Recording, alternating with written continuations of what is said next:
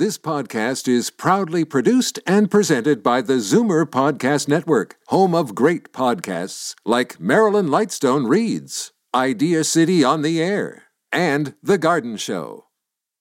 You're listening to an exclusive podcast of Fight Back on Zoomer Radio, heard weekdays from noon to 1.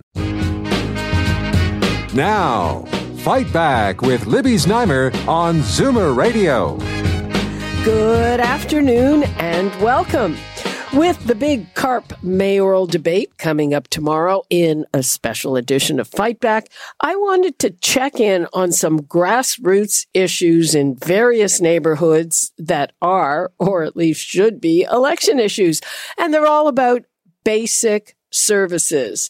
Now, I just saw a report on extremely sluggish snow clearing after the big snowstorm last January, and we're headed to another January. And I remember in my neighborhood in Ward 12, it took more than a month for snowplows to get to some of the streets. The counselor there, Josh Matlow, said he had an avalanche of complaints. At King and Strong, right here in our area, right now, residents are complaining about a terrible stench, not for the first time. This kind of happens a lot. It's overflow sewage. Is anybody trying to do anything about it? Well, who knows? And Toronto approved the clearing of all downtown sidewalks last winter. But what was promised didn't really materialize, even though the city awarded rich contracts for that work in late 2021. So, those overflowing litter bins that we talked about weeks ago, also supposed to be looked after by contractors. John Tory told me on this show that situation would be remedied after the contracts were checked. Well, as of today, Councillor Mike Cole says there's been no progress or improvement.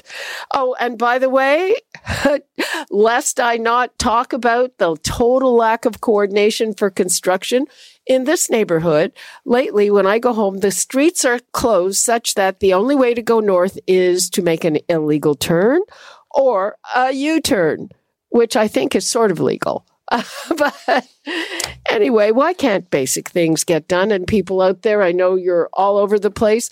What is bugging you in your neighborhood that isn't getting done? 416-360-0740, toll free 1-866-740-4740. Let's bring in Karen Stintz, CEO of Variety Village, Lauren O'Neill, Senior News Editor of Blog TO, and Councillor Joe Mihevc, now in Spadina, Fort York, until the election. And he used to be my councillor up in St. Paul's. Hello, everyone. Hi, Libby. Hello, everyone. Okay, Joe, let's start with you. What's your assessment of the state of getting basics done in the city? Well, I think we've all experienced it. You know, I've experienced it in my home, which is frankly not too far unless you've moved, Libby, from your house. I've experienced it in downtown. Yes, we are getting complaints about the sewage in the King Strong area. So there is truth of course, there's truth to all of that. There has been a decline. My interest is to try to go a little bit upriver and say, okay, what are the big picture issues that are happening that are driving some of this? And I think there's 3, maybe 4. One, I think, is development, especially in the downtown, but also at key nodes. Development, Toronto's booming with the development on the private sector side. And that's pushing us here and pushing us there. And frankly, you know, it is very hard. No one likes to live through renovations, either in their home or in the public realm. And I think that's a big thing of what we're seeing, especially in the downtown area and especially in the King Strong area. That is in my current ward. It's happening, and that's causing a lot of disruption. The second thing that I think is happening is we're in a kind of a post-COVID getting back to business. A lot of folks were pulled from the Parks Department, libraries, social services to work on COVID. And some of them then retired. And so staff in the city, broad city public service, and we're talking several tens of thousands of people. 40,000 people. 40,000 people, Joe. And I think with 40,000 people, we should be able to get things done. Absolutely. But again, why isn't it happening? And I think some of it is post-COVID realignment, people getting back to their regular duties. A third thing that I think this is the big elephant in the room, is city finances. The city has lost a lot of people, and it can't afford to rehire the positions that are left vacated because of the debt and the deficit that has come as a result of working around COVID. TTC, for example, Karen was the chair of TTC. They're losing about $1 million a day. So people, department heads, directors, general managers saying, no, let's put a freeze on hiring. And at the end of the day, that is causing all kinds of trouble down the line because these frontline services are not happening. That's what I think is happening. Before I move on to Karen, and Karen, you tell me what you think of this. About a week ago, I checked with Brad Ross and I said, how many vacancies are there and how big a problem is it? And he said there were about 12% vacancies at the city, and that was absolutely normal, that at any given time there are about 12% vacancies in the city. So maybe not the dire shortage of workers that we've been hearing about. Karen, what's your take? Well, I do think that, and hey, Councillor Mihalik, how are you? Nice to have you on the panel. Yeah, likewise, Karen. Great to hear your voice. I think that Councillor Mihalik has a point in terms of the post-COVID realignment. And, I think that there has been a reticence to require people to come back into the office. But all the jobs that we're talking about require collaboration and coordination and cooperation. So especially for construction projects, street projects, communicating with the TTC, with other departments, the Parks Department, even the boulevard on University Avenue. I don't know what happened there. That used to be a spectacular boulevard. And now it's full of weeds. It's overgrown. In my neighborhood, I've had, I go to the local tennis club. It's a city club. We permit it out. There's been a court down for the entire summer because there's a water problem that we can't get anybody in the city to respond to. And the councilors no help either. And so there's just a general frustration, and it seems seemingly a malaise around, it's not my problem, or, I've pushed this email off, or there's no accountability for actually making sure that the city is running well. And I know David likes to say that, that Toronto was a city run well, but we're not. And nobody's being accountable for that. And it's starting to show on the front line. You know what, Karen? I think malaise is the perfect word to describe this, Lauren. Yeah, malaise and I guess apathy. I think that we used to be a city that was run well at one point, but as the other two panelists were just saying, there are so many things that aren't being done. You mentioned the smell at King and Strawn. So I lived in Liberty Village for about 10 years before I moved to the Trinity Bellwoods area, and just down the street. This smell has been a problem for a long time. I know. And now they've just put 4 new massive condo buildings up at the corner of East Liberty and Strawn. And that, it makes sense that obviously the sewage is going to be increased, the output. And so I actually ride my bike by there a lot. There are people who have put black garbage bags around the green methane vents. I don't think it does anything because I don't think that's the only source, but people are getting so frustrated that there are black garbage bags taped with duct tape around these vents because the smell is so gross. And it's it would just be so nice just to see any sort of action taken towards it, as opposed to, constant construction everywhere that doesn't seem to do anything because it just keeps coming back. So much streetcar track replacement, and it's just very frustrating right now for everyone in the city. I think it's starting to show, like Karen said. Joe, have you asked about a permanent solution to this problem? This is the one at Strawn and King? Yeah. Yeah, so I do know that it is in my ward, and we've obviously been inquiring with the water. This is a water issue. And the water department is basically, they're cutting off this line and that line, and they're trying to identify the source of it. The current state of the issue is they themselves do not know where this smell is coming from, but they tell me that they are actively investigating it, and And so I'm waiting for a report back on what they have found. I mean, these issues, all of these issues, they are complicated. And Libby, I live just off of St. Clair. Yeah. And you may remember, now it's 15 years ago, when TTC needed to replace the track, just like they're replacing, what they're doing on colleges, they're very simply replacing the track. But then TTC says, I need to replace the track. And then the water people say okay, we want to replace the sewers and we want to replace the water. Then Enbridge comes in and says, okay, we want to replace our infrastructure. That's all underground. And the hydro people come in and say, we want to underground our utilities as well.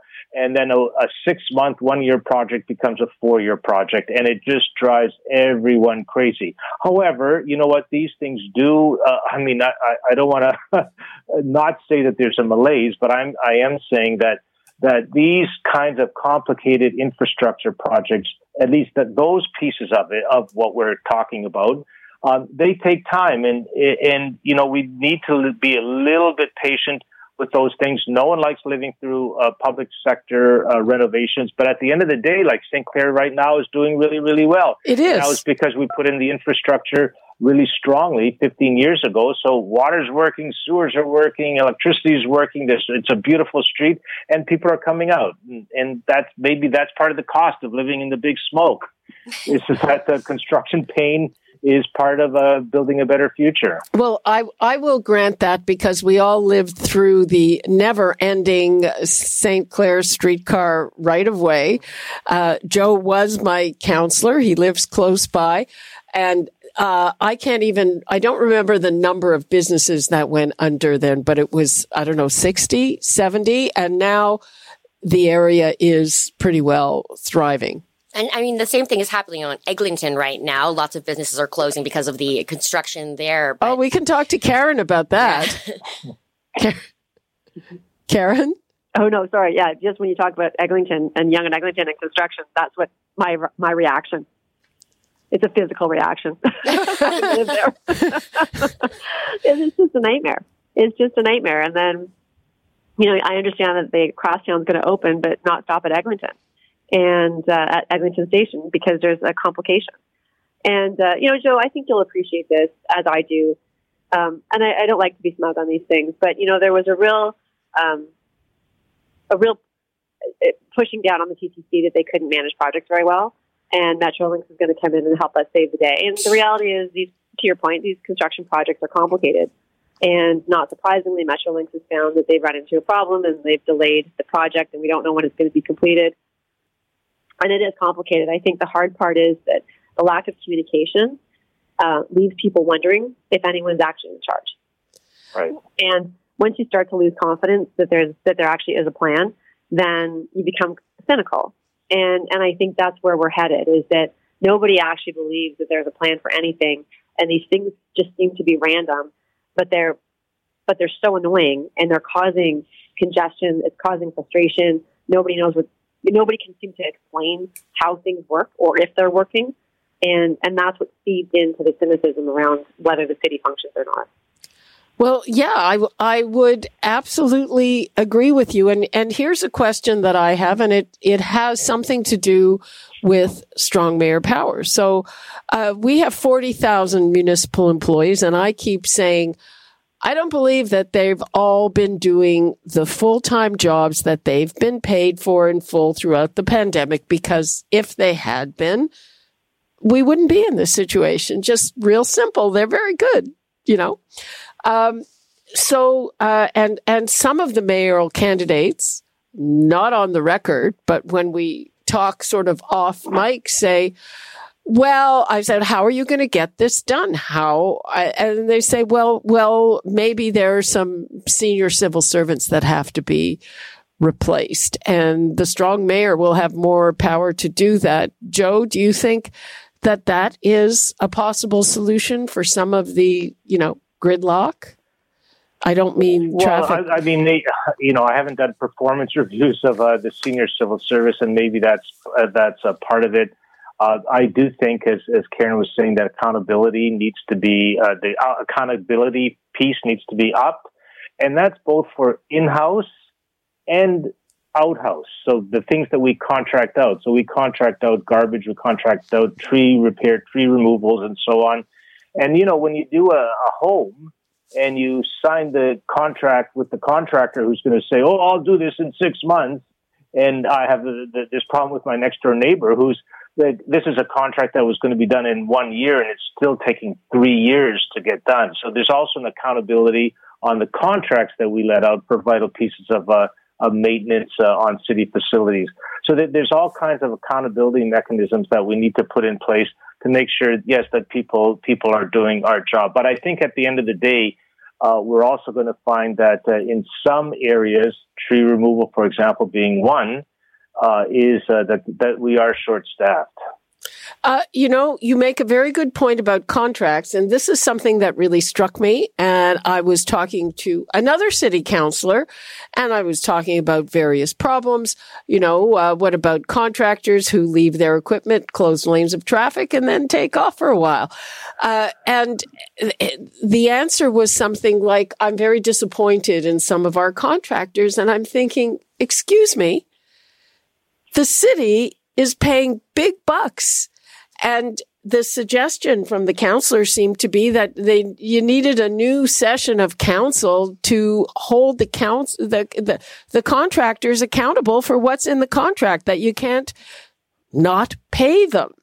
I completely don't get that. If somebody if a contractor is doing work in my home and doesn't do the work, I don't pay. Then they do the work. I know, it's amazing, actually, how the work gets done. It's amazing how that works. Karen, Yeah, for sure. But, I think part of it, and everyone's kind of dancing around it, but part of it is they have to go back to work. They have to go back to the office. And there's this reticence to mandate people to return. And I understand that it's difficult. I do. I have my own HR issues that I'm managing here at the Village. But this whole idea that you can just work from home when the actual focus of your job is to make sure things get done in conjunction with other departments requires you to be back working with those other departments. And so at some point, there has to be a push to go back to return to the office so that some of these basic coordinating can get done. Yeah, that's another thing that I frankly don't get. I mean, there's a big labor shortage generally, so people are afraid to mandate what has to be mandated, but I don't think the job is in the office. Yeah, that's the job. That's your job. You don't want to go back to work. Well, maybe you need a different job. Right. There are many, many, many jobs available for people out there that can work remotely if they so choose. Yeah, I definitely agree that people who are working for the city who need to coordinate with different departments should probably be in the office. And if it's such a big deal that they really just don't want to go back in, they can't work from there, look for another job and then make an opening for someone else to take one of those highly paid, really important positions because, things need to get done. And it sucks for some people having to go back to work, get back to the office after years of working from home. I like being back at the office, but some people aren't super keen, but just get another job. I'm seeing it happen all over the place. Lots of people I know my age are like, I'm not going back to the office. I'm going to work for this firm instead. I'm going to work remotely. And so, yeah, people at the city could simply do the same thing and allow more. But there's a reluctance to tell them what to do. I don't know. Well, Joe, what is it? Is it not also changing work patterns? The ability, I have two daughters and they're white collar jobs, and one of them worked for a Toronto company from Austin, Texas, because she wanted to be there in the music scene, and she could do it. And she says, look, I do more work, I put in more hours, et cetera, because I can work remotely. If you're a white collar person and you used to work in an office, it's not just the public sector, the private sector too is rethinking. Bell Canada, Rogers, all the big players are rethinking the percentage that you have to be in the office for all the collaborative reasons and the percentage that you can be out of the office and working from home in order to focus on, say, detail work that you're doing individually. I think really where the problem for the city is not so much on the in-office, out-of-office, it's the blue-collar stuff. It's the garbage pickup. It's the street cleaning. It's the tree pruning. It's the tree removal. And that's all blue collar stuff. And of course, they need to be present, and they have to be present, frankly, every day of the week, or certainly Monday to Friday, to get those kinds of things done. But I think the white collar stuff, I'm not sure really it's germane to the point of the malaise that we are going to have a new deal.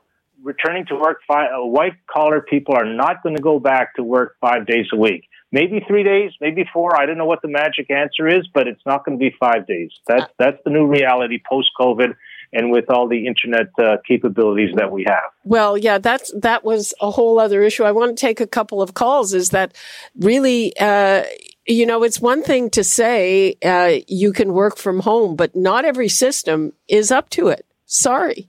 Some companies have great systems, and yes, you really can do everything, and it depends on your job, and others don't. And government, I think, is one of the areas where they didn't. At least not this one. Yeah. Okay, let's take a couple of calls. Margaret's been waiting patiently in Etobicoke. Hi, Margaret. Hi, how are all of you doing today? Fine, how are you? We're good. Okay, I'm a blind person. I use the Wheel-Trans system here in Toronto, and the big problem we're having right now is what they call the family of services. The idea is it's supposed to give people a choice, about how they want to travel, whether they feel safer traveling from door to door in a vehicle, or whether they want to be able to use the conventional TTC system, which is buses and that kind of thing. But here's the problem. A lot of people don't get that choice. A lot of people get told, no, you can only have the door-to-door at this time of the day or that time of the day. But you know what? If you have construction outside, just like you guys were talking about, and you're a blind person trying to find your bus or whatever it is, you can't do it because a lot of roads and that are covered. It's the same with the winter. And then if you take a subway somewhere and then get met by a Wheel-Trans vehicle and you're told to look for a blue deco and you don't have the vision, but yet you go to where you're told to go and a driver misses you, you're declared a no-show, and you may have to wait 2 or 3 hours to get picked up. And to me, I think people, number one, should have the choice of what vehicle they want. And number two, I don't know how what the answer is to coordinate the rest of the stuff. But I mean, it's a very frustrating program to use, and I'd appreciate it if somebody out there would kind of look into that. Thank you. Thank you very much for that, Margaret in Etobicoke. And I think that, problems with Wheel-Trans also predate COVID. Mm-hmm. Oh, yes.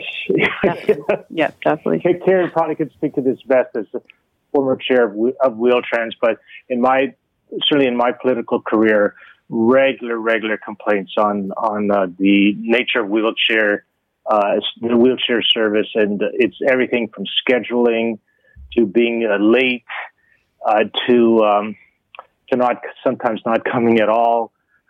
Yes, that's a service that needs to be carefully looked at. That's absolutely correct. I'm looking at the clock. We're getting close to the end. So I hope that you all fulfilled the assignment I gave out. And that is, we have the mayoral debate tomorrow it's the first of only 2 such debates with Mayor John Tory, with Gil Peñalosa, who is considered the front runner, and 3 other challengers. So what do you think is the key question to ask in that debate? Karen? Oh, well, I would ask Mayor Tory very directly. In the past, you've always held property tax increases to the rate of inflation. What is your new plan for tax increases? Okay. Joe? I would ask, what are the bucket of services that you are offering as a mayor and as a council?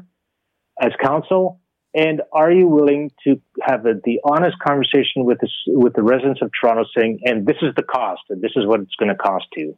That's the debate. It's around the services and the money to pay for it.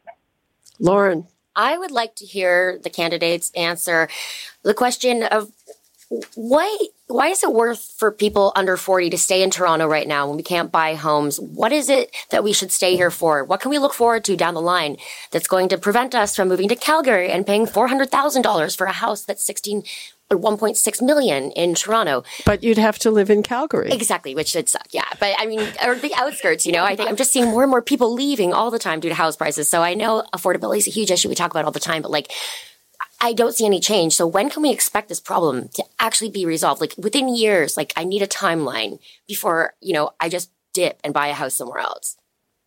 Okay, I'm sorry. I have an answer to your timeline, but it's not a good one. It's not one that you are going to like. I know. We do have 2 minutes left. So it looks like it's coming down to money. John Tory, of course, he's positioning himself, and he does have a track record of getting money out of the other levels of government. And Gil Peñalosa, who wants to offer more, he also says the same thing. His plan is to get money from the province and the federal government. Is that like a never-ending spigot of cash? Can Toronto just keep relying on that? We have a huge hole, which is actually illegal. Karen. Oh, Joe, you were going to say something? Go ahead. Joe, go ahead. Well, we've had perennial debates on what we call revenue tools. And you cannot run a big city like Toronto only on the property tax and the land transfer tax. We need another set of revenue tools. And it could be a road toll that they finally let us do. It could be an HST, one penny on the HST. It could be 1% on the income tax. We need another revenue source. Big cities are big, complex beasts that basically handle the day-to-day stuff that cities need to provide services for, and you can't do it just on the property tax base. Otherwise, you're looking at a property tax increase that is way too big. Karen? Yeah, the thing about revenue tools is that unlike property taxes are flat. They come in every year, year after year, whether the economy is going well or not. Land transfer tax has basically been a boon for the city over the last 10, 15 years, 12 years since it was implemented. But the reality is, with the housing cratering, with the housing sector or the real estate sector taking a bit of a downturn, the city's not going to be able to rely on that infusion of cash in the way it has in the past, which does create a pressure. The city, the province should definitely fund transit more than they do. And with the gas tax revenues being what they are, there is some ability for the province to fund and come up with a better deal for how transit's funded in Toronto, because the reality is the TTC is going to be facing a revenue shortage for probably the next 5 years. And so that stabilizing that would help significantly. Lauren, last word to you. Yeah, I think one of the things that Tory has done well is solicit investments from private industries, like the film industry and the tech industry. They're opening up a lot of offices here. They're spending a lot of money here. Offices that nobody wants to go to work in.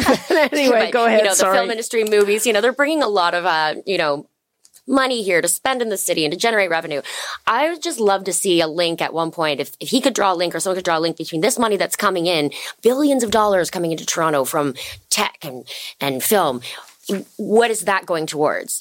Could any of that be used towards enhancing our city services and making our streets less gross, for all of the famous Hollywood people that come here and or more importantly, the people who live here? Okay. Well, I hope that you'll all be listening tomorrow and we'll see what they have to say about all of this. In the meantime, thank you so much, Joe Mihevc, Karen Stintz, and Lauren O'Neill. Thanks, Libby. Thank you very much for hosting us. This is great. Okay. Right now, we are going to take a break. And when we come back, you thought the city services was bad? Well, there's more information on what's going on in our emergency rooms. You're listening to an exclusive podcast of Fight Back on Zoomer Radio. Heard weekdays from noon to 1. Fight Back with Libby Znaimer on Zoomer Radio. Welcome back. We have more information on the crisis in Ontario hospital emergency rooms. A new report from Ontario Health finds that hospital stays in emergency departments increased by 15.8% in August compared to the year before, and the length of stay for patients who had to be admitted increased by nearly 50%. And so what does that mean for us, and how do we improve the situation? I am now joined by Dr. Stephen Flindahl, an emergency doctor in the GTA. Hi, Dr. Flindahl. Thanks so much for being with us. Well, thanks for having me. Well, This is not a surprise.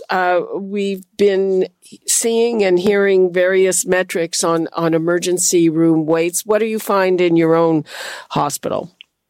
Well, yeah, things are certainly getting worse month by month.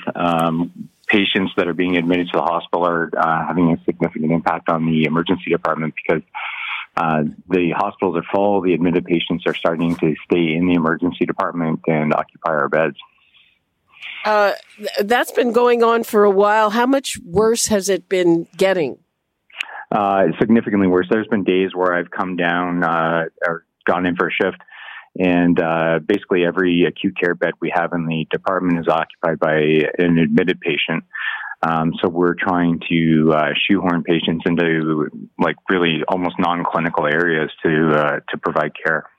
And what is the backup? Is the backup of what's called alternate level of care patients? That's patients who are waiting for a spot in a nursing home or a rehab? Or is it something else that's causing the backup, lack of nurses, or all of the above?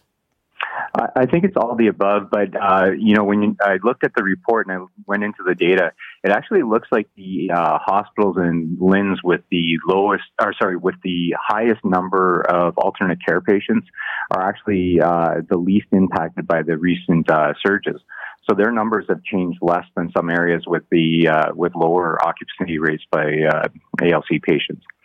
And why would that be? You know what? I'm not quite sure. You can't get it right from the raw data. There must be other factors going in.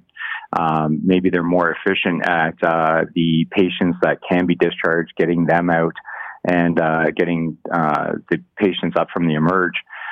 You can't see those answers just from raw data. And again, in your experience in your hospital, do you have thoughts on what would help alleviate the situation? I really don't. The fact that we're seeing so much high acuity illness coming in, and it's been quite striking to me how much of the new acuity is actually pediatric patients.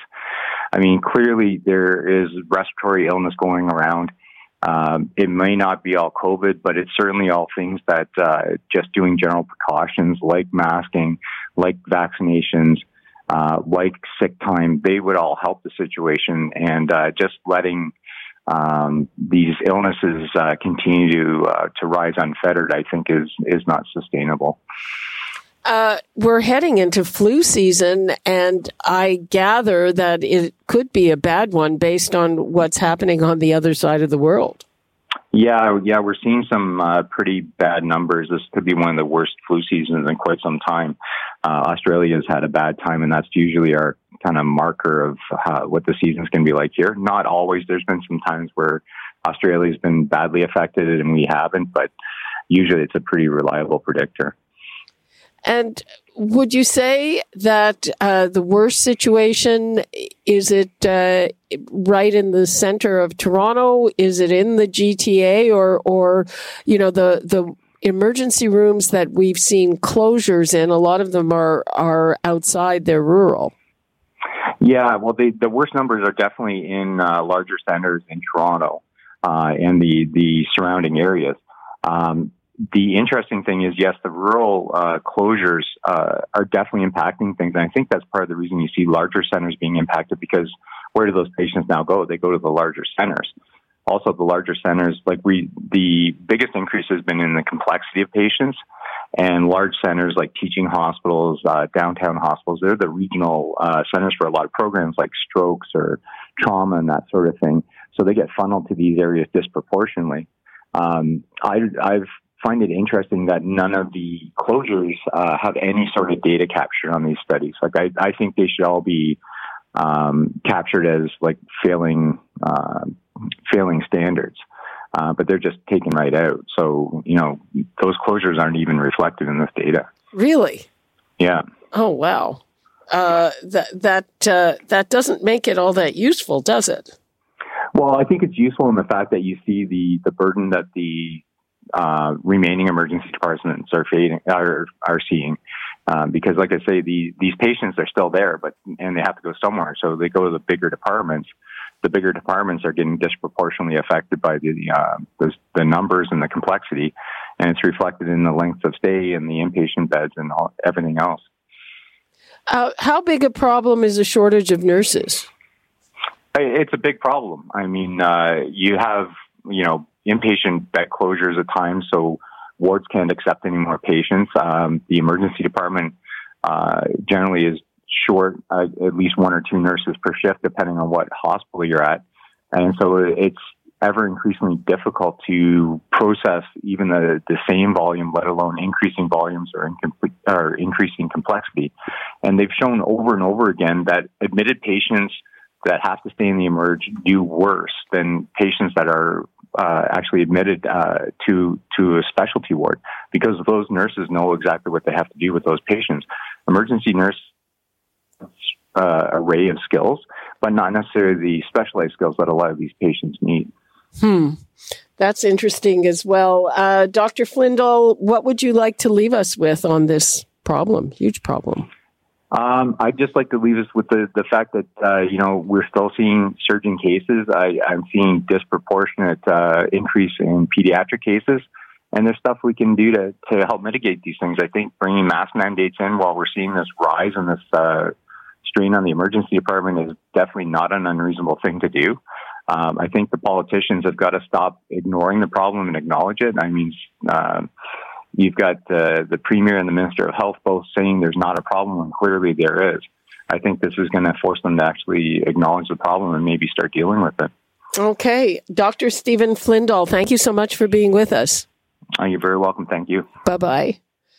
We are going to take another break, and something a little more fun may hurt in the pocketbook. So ArriveCan, the app that a lot of us love to hate, it cost $54 million. Well, two small tech companies, they built something similar over the weekend. We'll talk about that when we come back. You're listening to an exclusive podcast of Fight Back on Zoomer Radio. Heard weekdays from noon to 1. Fight Back with Libby Znaimer on Zoomer Radio. Welcome back. The government has made using the ArriveCan app optional, but that hasn't shut down the controversy over the program that so many Canadians love to hate. The government spent $54 million on it, and it was remarkably glitchy, at least at the beginning. And so why did it cost so much money? And did it really require that level of investment? Well, two tech companies spent Thanksgiving weekend creating their own version.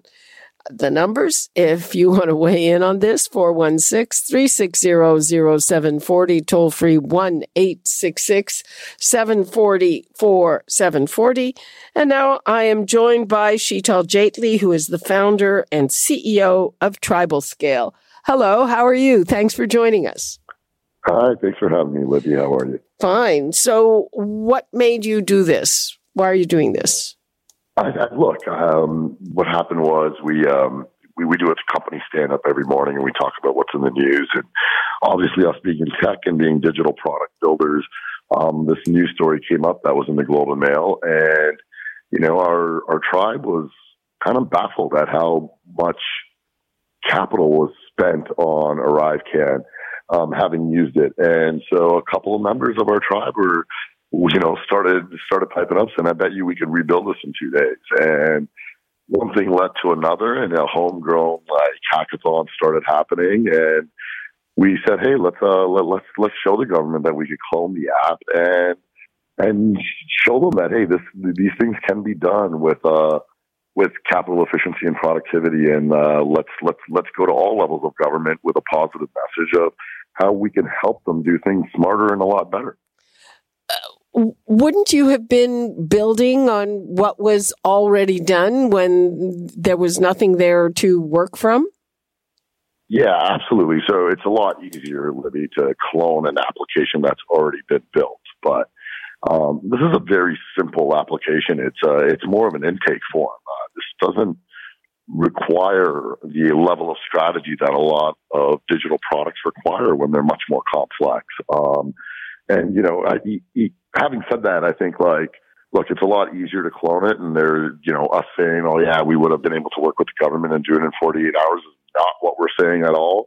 What we are saying is, hey, there's a magnitude of difference here. And there is a way for all levels of government to actually start working a lot smarter. And as a tech community, a lot of people in the tech community are pretty baffled at how this can happen, especially with Canada being a place where the world comes to build their digital products. We have amazing, not only tribal skill, we have amazing innovation digital firms in Canada that actually do this day in and day out for the world, for companies all around the world.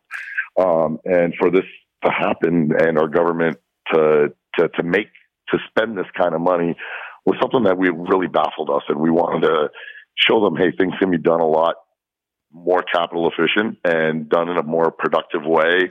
And we want to tell the government, hey, we're here to help, and let's actually help you for free. Let's be the change we want to see in society. How much do you think it should have cost? Libby, to keep completely honest, we build far more complex apps than Arrive can for less than $1 million. Okay, so that's a big discrepancy. Let's take a call from Bridget in Toronto. Hi, Bridget. Hi, how are you, Libby? Fine, how are you? Good. Hope nobody I work with is listening to me right now.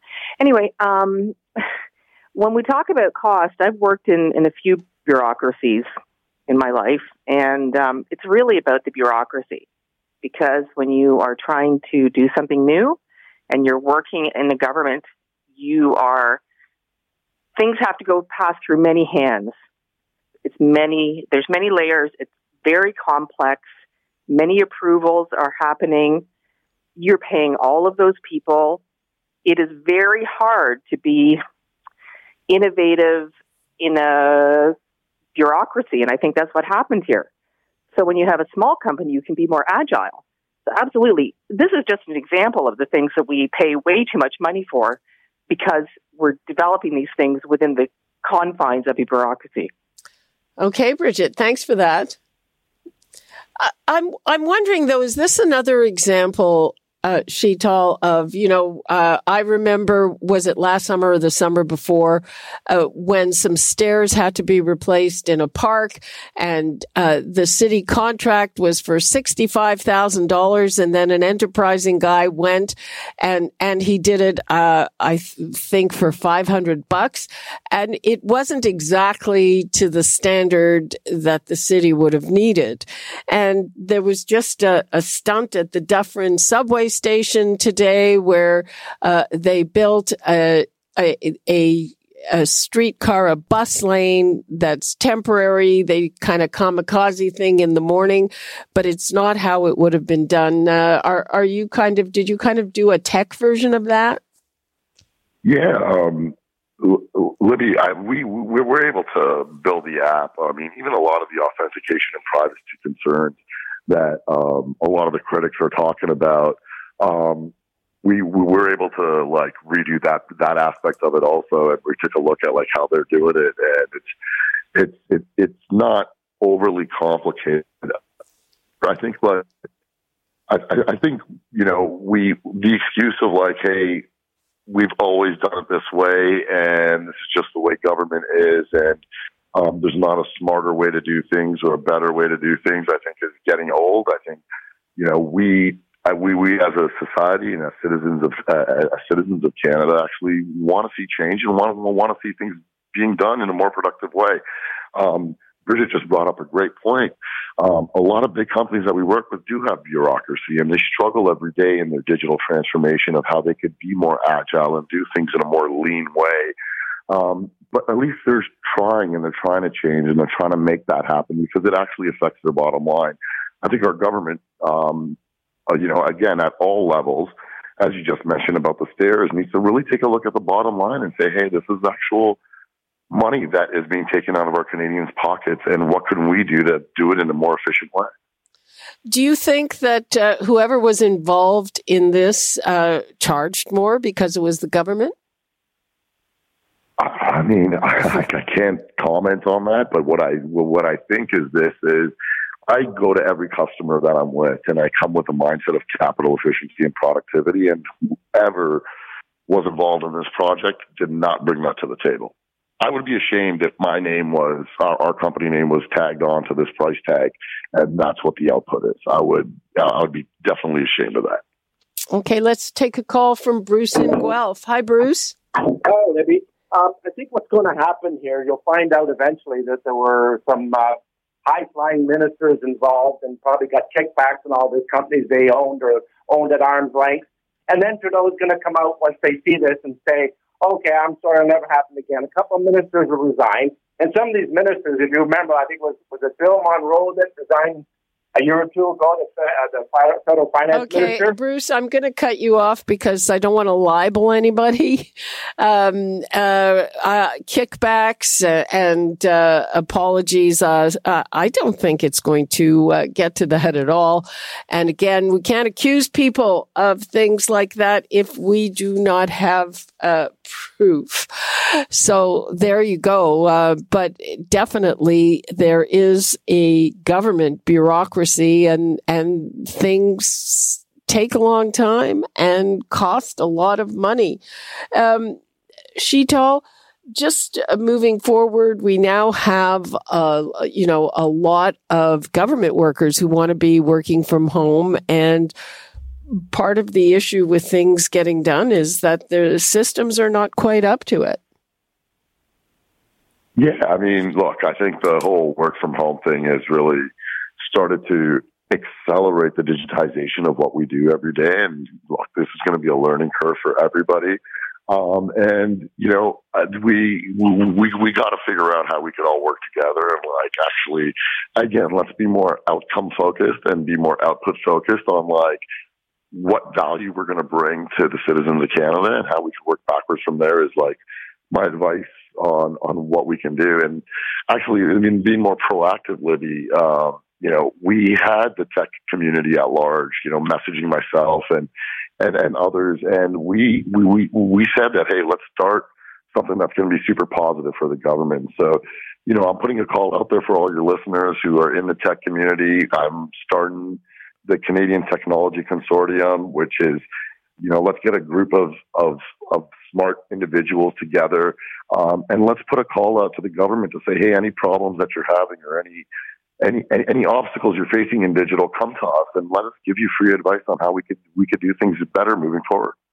Yeah. I'm going to give the numbers out again. I think there are people who still want to comment on this, and this is the ArriveCan app that a lot of people hated using, and it cost the government $54 million. And I'm talking to Sheetal Jaitley, and he says his company can do similar things for under $1 million. I say that is a very big differential. The numbers to call, we do have a little time left, 416-360-0740, toll free 1-866-740-4740. And let's go to Jim in Scarborough. Hi, Jim. Hi, Libby. I've heard the conversations about this on numerous radio stations, and many of them have had app developers on. They're all comparing the $54 million price tag with the development of a single app. But nobody has clarified what was the $54 million for. Was it for maintaining the system itself? Was it for the purchase of the servers to operate this? I know every app that I have on my phone has a developer, and if you have a problem, there's a developer available to solve that problem for you. Who maintained that side of it? And that might be where, along with what the one woman said about the bureaucracy, there may be other costs that are not included. I'm critical of the government with the money that they're spending, but I'm also very critical of these developers coming on and saying, well, $54 million for an app is out of the reason. We can build it for less than $1 million, but you don't know the whole story, and nobody's looked into the whole story. Okay, Jim. Sheetal, do you have a response to that? I absolutely, Jim. You bring up a great point. There's maintenance costs that obviously go with digital products that, support maintenance, hosting. Jim mentioned, But you could do these things in a much more economical way. I think the magnitude of $54 million to say, hey, there's a form that the government put out, and it's an intake form. The maintenance cost of that compared to some of the banking apps we build or the healthcare apps we build is nowhere close to what the spend was. And so, look, everything Jim said is correct. But even if you go line item by line item of what needs to be done to maintain a digital product, we are not anywhere close in the realm of what was spent here. The first few times I used the app, I don't recall that there was some kind of tech support to call if you had an issue with it, to be honest. I know there is, look, I'm sure there was a team that was working on, if the app crashed and stuff like that, there was bugs being reported that were continuously getting fixed and getting developed on. I'm positive the government had some maintenance support teams that were working on it, maybe not a phone call. However, the price tag doesn't match what the output is. Okay. Just a last word from you, Sheetal. What would you like to leave us with on this? I would like to leave us with this. Hey, this is not a gotcha moment for just ArriveCan. I think, as you said earlier, Libby, we all take a look at what government does and we kind of shake our head to it. And I think, the tech community and the smart ingenuity of our community, especially in tech, wants to come with a positive solution to the table and help Canadians all across the country see capital efficiency from their government, and we want to be here to help. Okay, Sheetal Jaitley. And we'll do it for free. Like this is something the community wants to do for free to make life better and spend better for all of us. Okay, Sheetal Jaitley, thank you so much for joining us. Thank you so much for having me. Bye-bye. Okay, that's all the time we have for today. And remember, tomorrow we have a special edition of Fight Back. It is a CARP mayoral debate. We are going to have 5 candidates here, including the incumbent mayor, John Tory. And it should be a very lively event. It's actually going to be live in Zoomer Hall with a live audience. So please join us one way or another. And that's all the time we have for today. You're listening to an exclusive podcast of Fight Back on Zoomer Radio. Heard weekdays from noon to 1. This podcast is proudly produced and presented by the Zoomer Podcast Network, home of great podcasts like Marilyn Lightstone Reads, Idea City on the Air, and The Garden Show.